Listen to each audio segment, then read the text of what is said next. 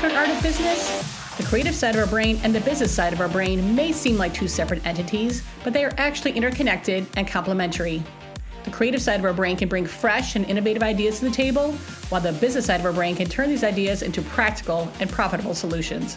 By tapping into both the creative and business side of our brains, we can find a balance between risk-taking and practicality, leading to more success and fulfillment in both our personal and professional lives.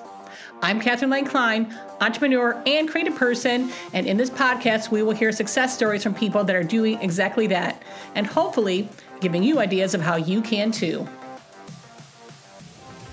Hello, everyone, and welcome to The Secret Art of Business. And today I have Neal Bell with me, and Neal is the owner of White Rock Media. Thank you so much for being here. Thanks for having me, Catherine. I would like to start by talking about White Rock Media because you have had it for 24 plus years, which is crazy. That's like a whole lifetime. Let's talk about how did it start? And well, you know what? Let's talk about what it is that you do, and then we'll talk about how it started.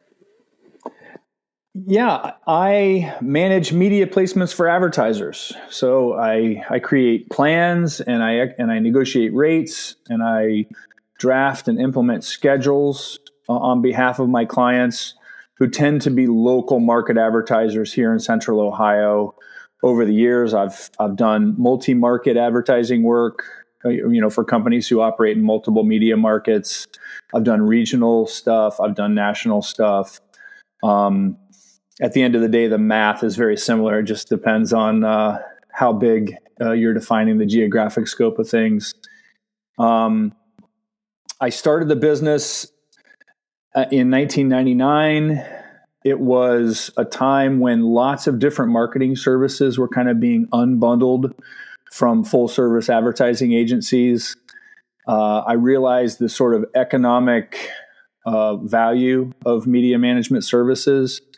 And I felt like there was a lot of, especially local market advertisers, who were being underserved in terms of there were a lot of computers and information tools becoming available that could really help local market advertisers make more informed media buying decisions so that for every dollar they spent in advertising, they reached more people who looked more like their ideal customer.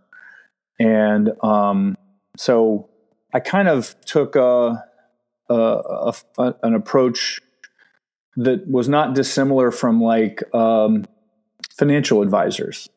Mm-hmm. For every financial advisor, their clients have different risk tolerances, different appetites for risk, different way that they're defining success, and that they would configure investment opportunities to sort of match that. I had my clients were similarly diverse in their viewpoints about how they define success. And I had some clients who were willing to kind of bet on new programs and trust that I could help them find value by buying early into things like American Idol and programs that kind of took off like a rocket, but we get in at low rates. Other people were more risk averse. They're like, you know what? The news is on every night.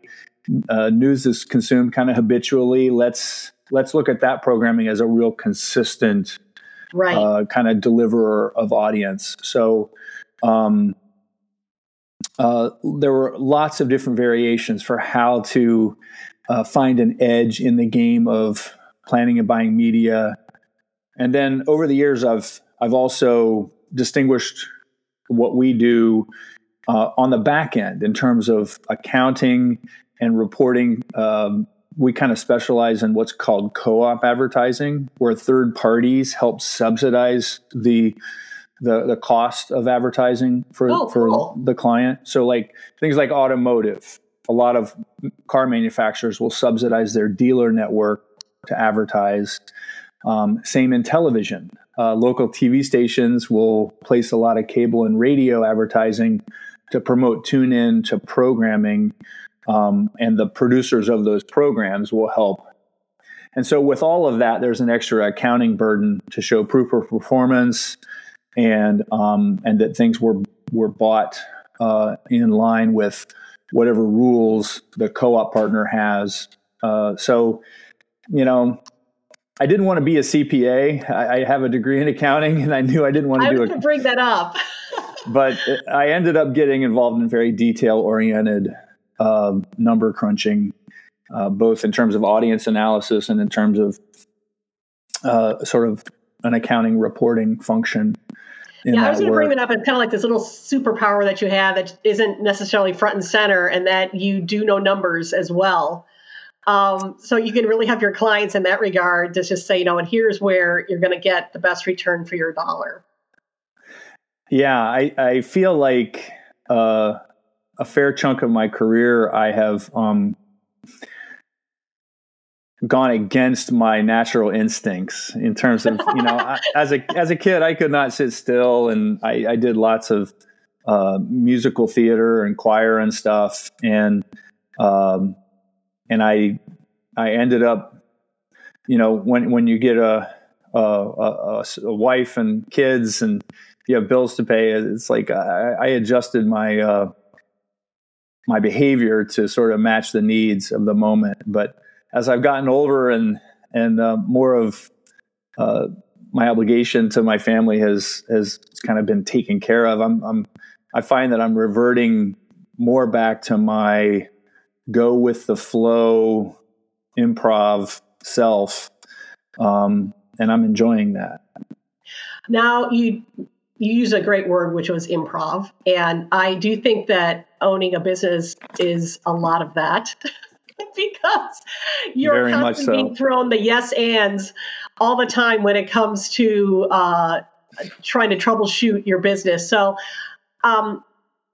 you were pretty much on a course for doing what you're doing now. But what, bundling all that up, what made you decide to start a business where you could kind of get into this everyday improv of running a company?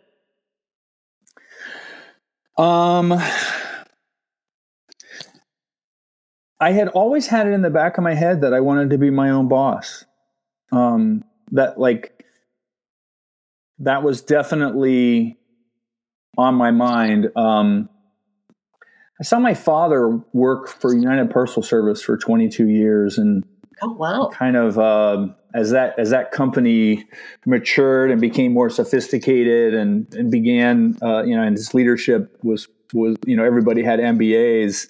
My dad, who was a high school graduate, he did 4 years in the Marine Corps, and that kind of regimentation that he got out of the military really played well to UPS's early culture. The organization kind of became more sophisticated, and they didn't see fit to bring him along after a couple of decades, and so. I think I'm of a generation who began to see that the sort of social contract between companies and employees wasn't what it used to be. And so it, I remember when I did start White Rock, my dad felt like that was kind of a risky thing. Yeah.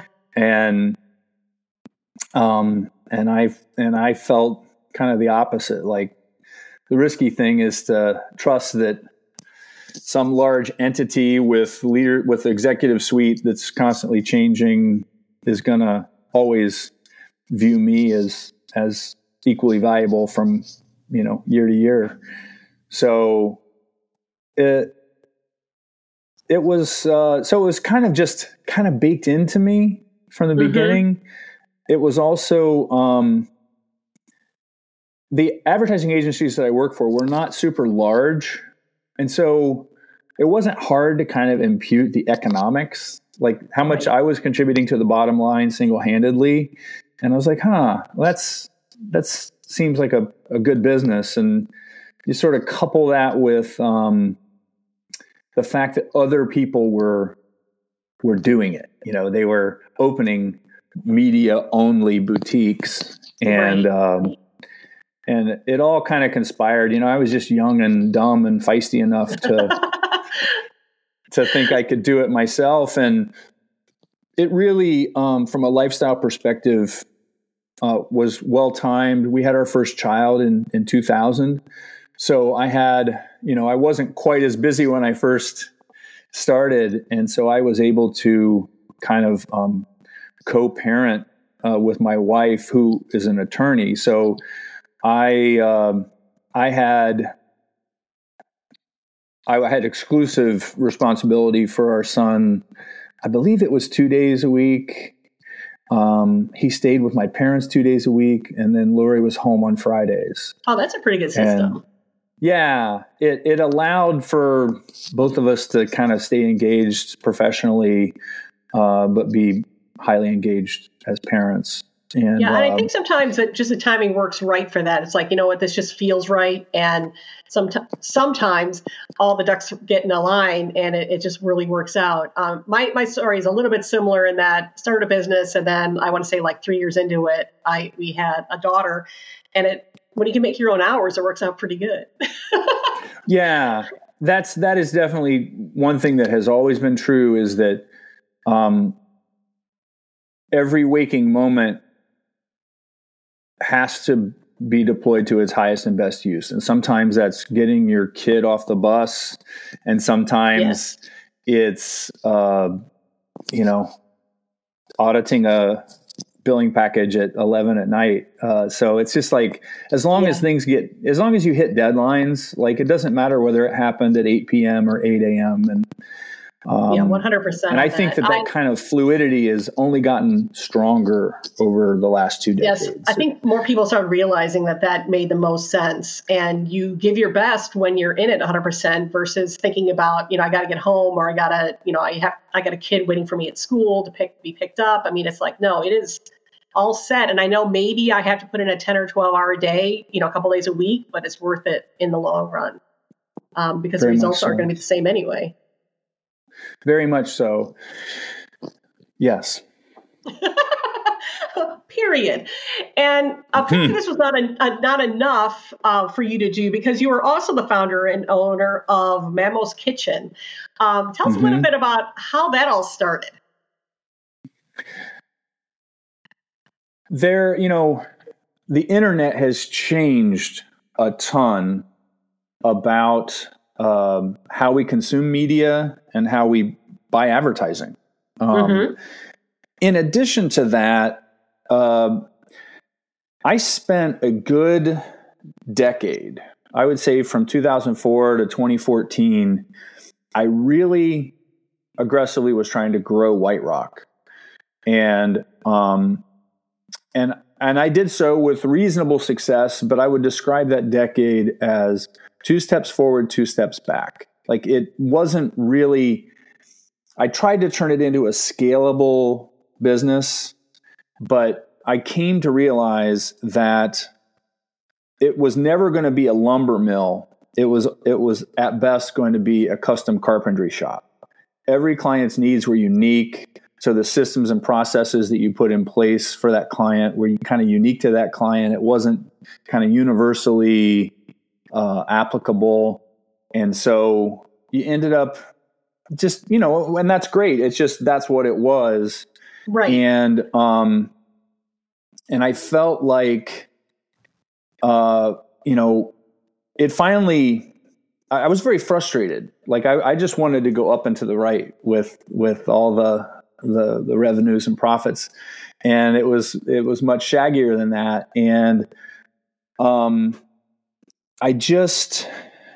I had a lot of negative self-talk because I wasn't able to consistently grow it. And it finally, I pressed pause one day and I said, Neal, maybe you're a better jockey than you realize. Maybe it's the horse. And so, like, at that point I said, okay, let's press pause on all business development for the media buying business. And let's take out a blank sheet of paper and let's start thinking about other businesses that might have different traits that allow it to be more of that consistent up and to the right growth idea. And that's ultimately how I landed on Maamos Kitchen. Well, food can be kind of risky, though. So I'm really curious as to what made you decide to do this.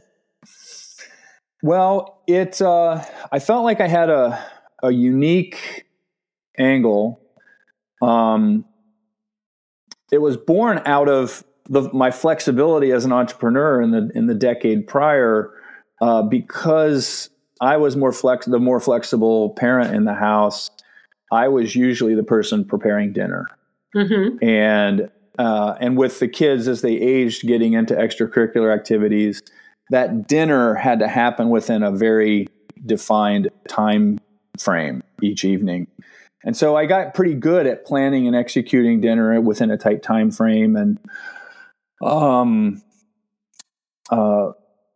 and I would talk to like the other soccer parents on the sidelines about what are they having for dinner? They were impressed often that we even ate before practice as opposed to after practice.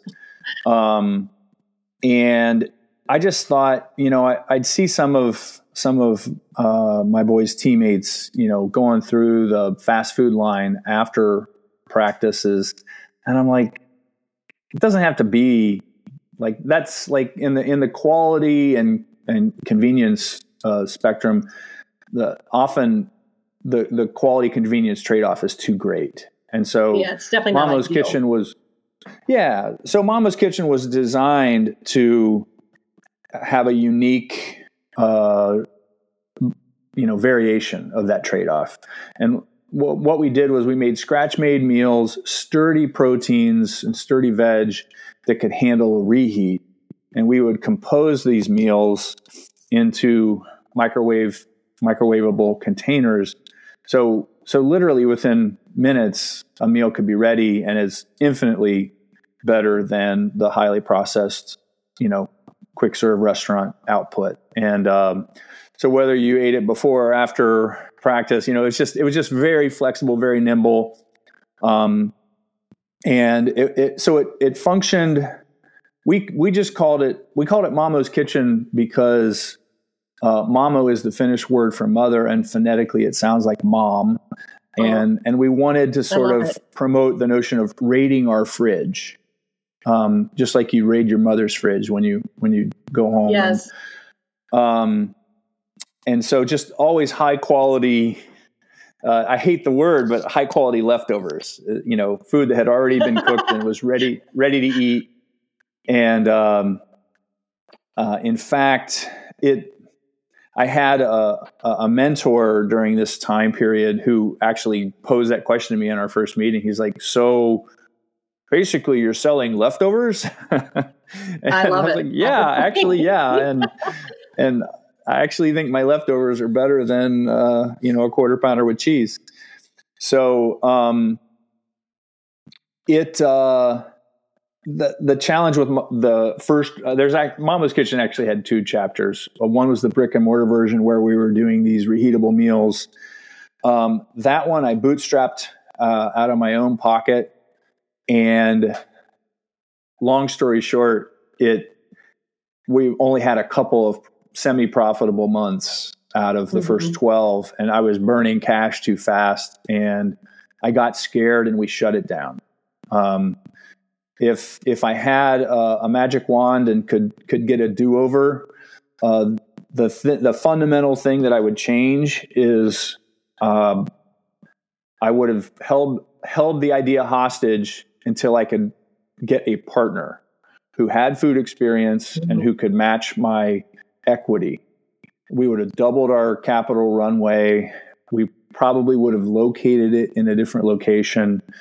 And those two things, along with just the overall experience that they had in the industry, probably could have got us to profitability. And there are businesses out there that are doing this kind of value proposition, and they've existed before and still. So I think that the idea itself was not a bad one. It was executionally, we just didn't quite get there. We executed the food piece of it and even the food economics piece of it very well. We had decent gross margins on our sales. We just our top line wasn't strong enough. So we closed it. I licked my wounds and liquidated all the equipment and got out of the lease. That took some time. And then I took another run at helping people get food on the table by pivoting the brand into grocer-based meal kits. And so it was a totally different idea. I went to our local independent grocer and I said, hey, HelloFresh and Home Chef and Blue Apron, I see all these boxes sitting out on trash day from these companies. These are sales that you could be getting that you're missing out on because of this trend of mail order meal kits. I'm like, you have everything under this roof can make almost an infinite number of different meals and recipes. So what if I build some things to help you address that? And so I created an easy pick and pack and prep system for the deli department to put everything that was needed for a given recipe in the bag. I created labeling that satisfied the Board of Health in terms of allergen listings and ingredients, and had a nice color photo of the finished dish, and sold it as a sort of a systems sale to grocers. And we had a couple of different grocers do it, but ultimately that idea did not achieve it didn't find product market fit because the labor involved in prepping some of the ingredients and picking and packing was more ultimately than grocers wanted to do. And they have a high turnover rate of their employee base. And so constantly having to train people on how to build a meal kit was more than they were prepared to do. So I stepped away from that idea as well. But I have to say, both of these chapters of the brick and mortar and the sort of service system sale ideas they forced me to flex all sorts of creative muscles. I had to learn photography to do food photography, and I had to, meet with the Board of Health to say, okay, how can we do this in a way that will work for you guys? And so the amount of creative problem solving that went into, both of those chapters of my life were extremely gratifying. And I would say the people side of it was the most gratifying. The team that I built at the first version of Maamos Kitchen really bought into what we were trying to do for people. And while we didn't have quite enough customers, the customers we did have were heartbroken when I announced we were closing. And there was a real it was like calling hours the last few weeks. And so it's like, it could have, I learned a ton. Yeah. And that is really just timing. Because there are some companies that have made, I don't know how well Blue Apron and all those are doing right now. I know during the pandemic, they went struggling like crazy. But and I've tried it, but I didn't stick with it. So it's really kind of hard to say. But I think there is something there because there's been enough companies that have tried it, and it could again just be kind of like a timing thing for a lot of people because you can't beat the convenience and the quality and things like that. So it's just figuring out. I have to say, during COVID, when everything was takeout, like I was like, oh, if we had just opened 2 years later, we would have been right in the sweet spot of, that could have made a huge difference in overcoming maybe some of my shortcomings as a bootstrapped, startup founder. But as an entrepreneur, you can't plan for that. As an entrepreneur, though, you really can't help yourself with trying to invent things and then reinvent things. And you even still have another thing you're kind of working on that is also creative and fun. So let's talk a little bit about stand-up. Yeah. Yeah. It goes all the way back to Maamos Kitchen. One of the things I started during that phase was a weekly newsletter that went to customers. And I would write a little, 400 or 500 word essay that was kind of like Garrison Keillor-esque and Lake Wobegon, and kind of like what's going on in our small town. And it would include a Sunday supper recipe recommendation that was not time efficient. It was the kind of thing you'd do if you had a lot of time on a Sunday. Right. And a Sunday music recommendation. So it was kind of a cultural piece. Oh my gosh. And even after closing the business, I have like 600 subscribers to this email. And now I just call it my weekly essay. It's no longer the Maamos Kitchen newsletter. But that got me thinking about writing and trying to figure out a way to earn income as a writer. And one variation of that idea would be to write for, screenplays or television, or write for the entertainment industry.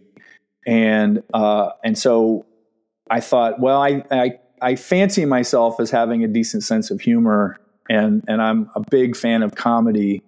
And so I have done some stand-up lately, 5 minutes at a time in open mics around Central Ohio. That's one thing I had to get over was, the chance that somebody I knew might witness my attempts at humor. Right.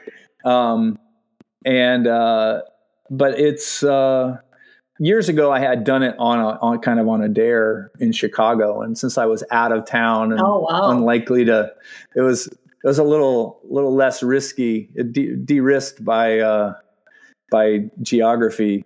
But now I am working on material just to sort of develop my funny muscle. Mm-hmm. Mm-hmm.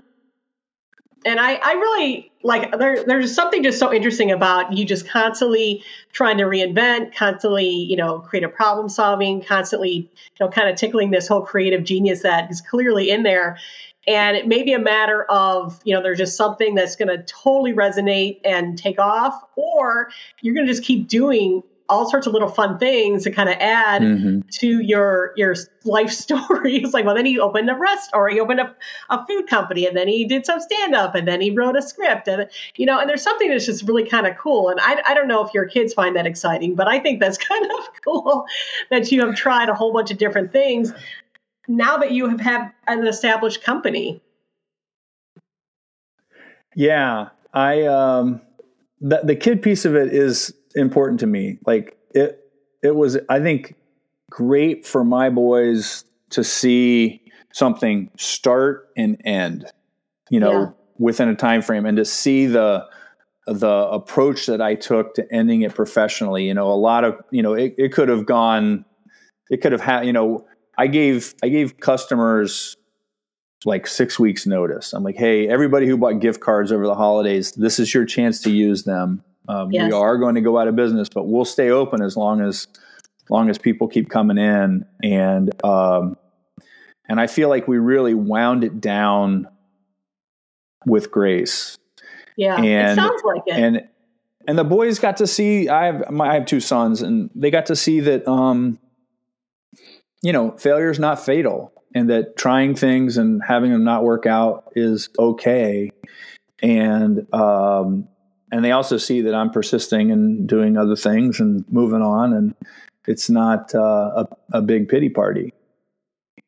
I think it's really important. No, I think it's great and really, really commendable to just. They will probably do even more things than I've done in terms of variety of career. So they're like, well, let's just give it a shot. If it works, it works. If it doesn't, we'll try something else, which I think is a great spirit to have when you are trying to just kind of find your place in the world. But you have definitely done great things with the White Rock Media, and have created a great company, a nice sustainable company that now allows you to have, some fun too, which I think is like just a well-rounded life. So it's kind of cool. I'm a super lucky guy. The ability to chase down these ideas and dreams and try to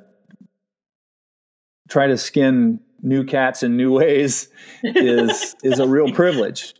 It's a real privilege, and it's partially afforded by the fact I have a good, stable client list on the White Rock front. It's partially because I have a good, stable spouse who lets me indulge in some of these things. Yeah, we'll do a hat tip to I would say, spouses.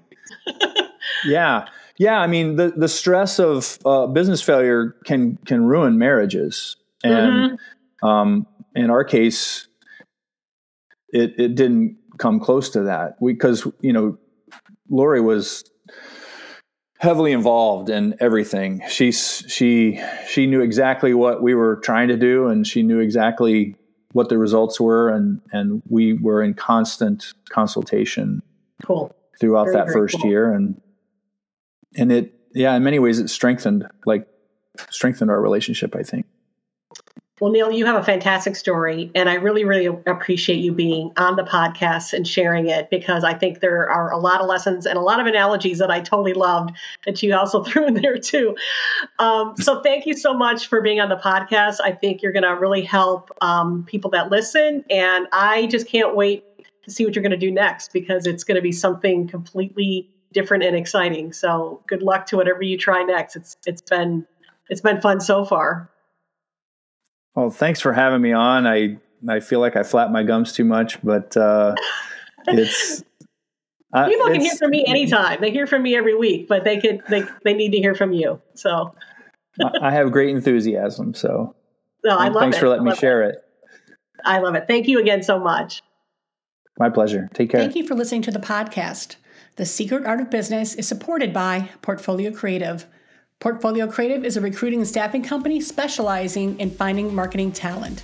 Go to portfoliocreative.com to get started in finding your next marketing person or your next job.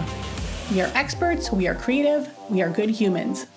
Please subscribe or follow this podcast to get the latest episodes, and let me know if there's someone you think of that would be a great guest on the show. Here we can build a community that believes creativity and drive can work together.